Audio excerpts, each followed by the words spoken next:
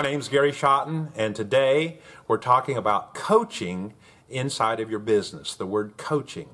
And of course, that refers to an athletic team. It could be maybe a music group or something like that, but in most regards, people understand World Cup football, we call soccer in the United States, or American football, where we throw this round ball a long ways and still call it football, or baseball, or basketball. So coaching is a part of many kids start very, very small, like really small, and they have a coach.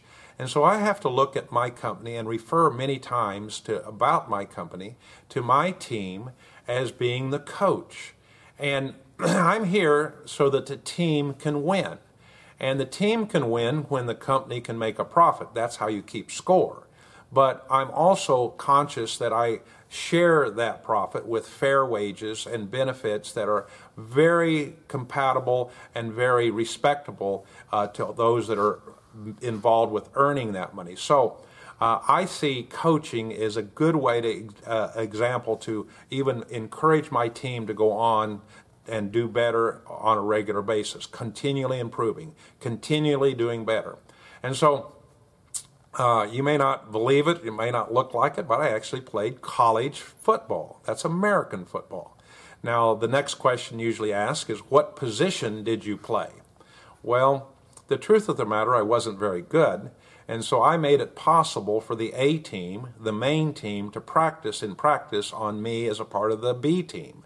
I didn't play very many years, and but I did follow the athletic route to the point that I really do understand being coached. I wasn't a professional coach coaching somebody else, but every dad has been a coach for a little bit. So if you're looking at this, you can look at any team has probably three basic players, portions of the player. You have the offensive team that's in trying to make the score, or if it's basketball, you're on the offensive end of the court where you're trying to score. And then on the defensive team, you're trying to keep the other team from scoring. And again, in basketball, you just are the other end of the court. And so I like to think of our company as an actual team, and I refer to it, and I said, you know, the production, those people that are making parts. You see these parts behind me here. You can see metal parts on the shelf, and we're putting out quite a few thousands of dollars every day to our customers. With a company that has 50 plus employees, we have to put out quite a bit of revenue every day to pay all the bills and pay all the workers. And so if you want to make a comparison, I would say that the production is the offense. Man, get that across the line. We got to do better. We got to get these parts out the door. We've got to get the parts made right, of course. But let's ship it as soon as we can. Let's score. Let's get it out the door. Let's make sure that we take care of that customer as far as on-time delivery. Let's make sure that we are getting things out and increasing the revenue, the sales every day. Well, there's a defensive side to our company, and that's called quality. They're not resisting, but they're checking and balancing and say, listen, you can't get that out unless we have confirmed that the parts are good. We have some penalties, real dollars and cents, really financial penalties if we let parts get to our customer without them being according to their prints and according to the documentation. So we're held to a very high standard. So it isn't that defense is holding us back. They're a very important part of making sure that the parts get out the door for sure.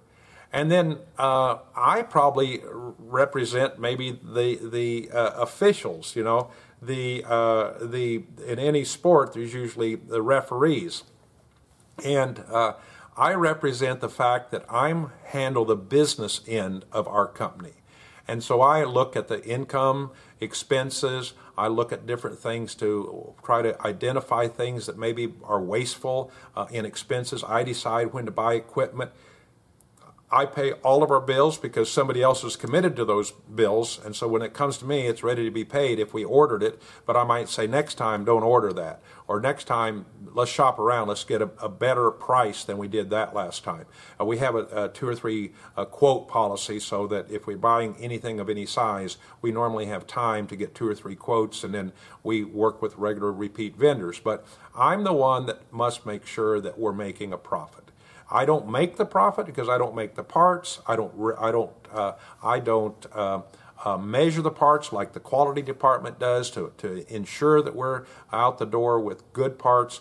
But you can't, push these parts too low. Maybe on my side would be the inside sales. I actually handle the sales. So we have to set the price for these parts, and we use certain methodologies to set the price. And so I said, we really needed some work, and I'm the one that could say, let's go ahead and lower that price to a given point, because right now I need more work in our shop, and lowering the price would allow us to get this nice job, and later on we'll have to make it up later. So I'm like the inside sales and like the financial CFO, Chief Financial Officer, and including outside sales. So this all works pretty well if we all work together. So as we're looking at this, you might look at your situation and say, hey, am I continually improving? Am I continually making things better? And do you have a coach? Are you the coach? If you have a couple employees or any number of employees, you can expect them to come to a certain kind of training on their part even, that they should be diligent at doing what they're doing. And you're going to have to at times replace people, because your team, we had to do that in the last few days. We had to trim our workforce by 2 people. And we huddled, if you want to use that term, and discussed it from a senior management point of view. And we had to say, these 2 people are on the bottom of the list of the ones we need in our company. And so as far as winning the game, we have to be willing to cut off a few people from time to time, and then come back and replace them with higher quality people. We're not vicious at that. We have unemployment insurance, but we're here coaching the team, and if we do that, the rest of the team understands how serious we are about making sure we get good parts made on time. Everyone's diligent at what they're doing. We don't have an attitude of walking around yelling at people or cussing at people or standing over their shoulder. We hire people that we think will work diligently and have proven themselves to work diligently without minute-by-minute supervision. But that's our style as a team, just like any other team. Well, for the entire team to win, we have to have a coach. And for the entire team to win, we have to have multiple players playing in given positions, and that's true in your business. And if you look at it that way, I think you can have a little fun with it. Thanks for being a part of Inspiring Better Business.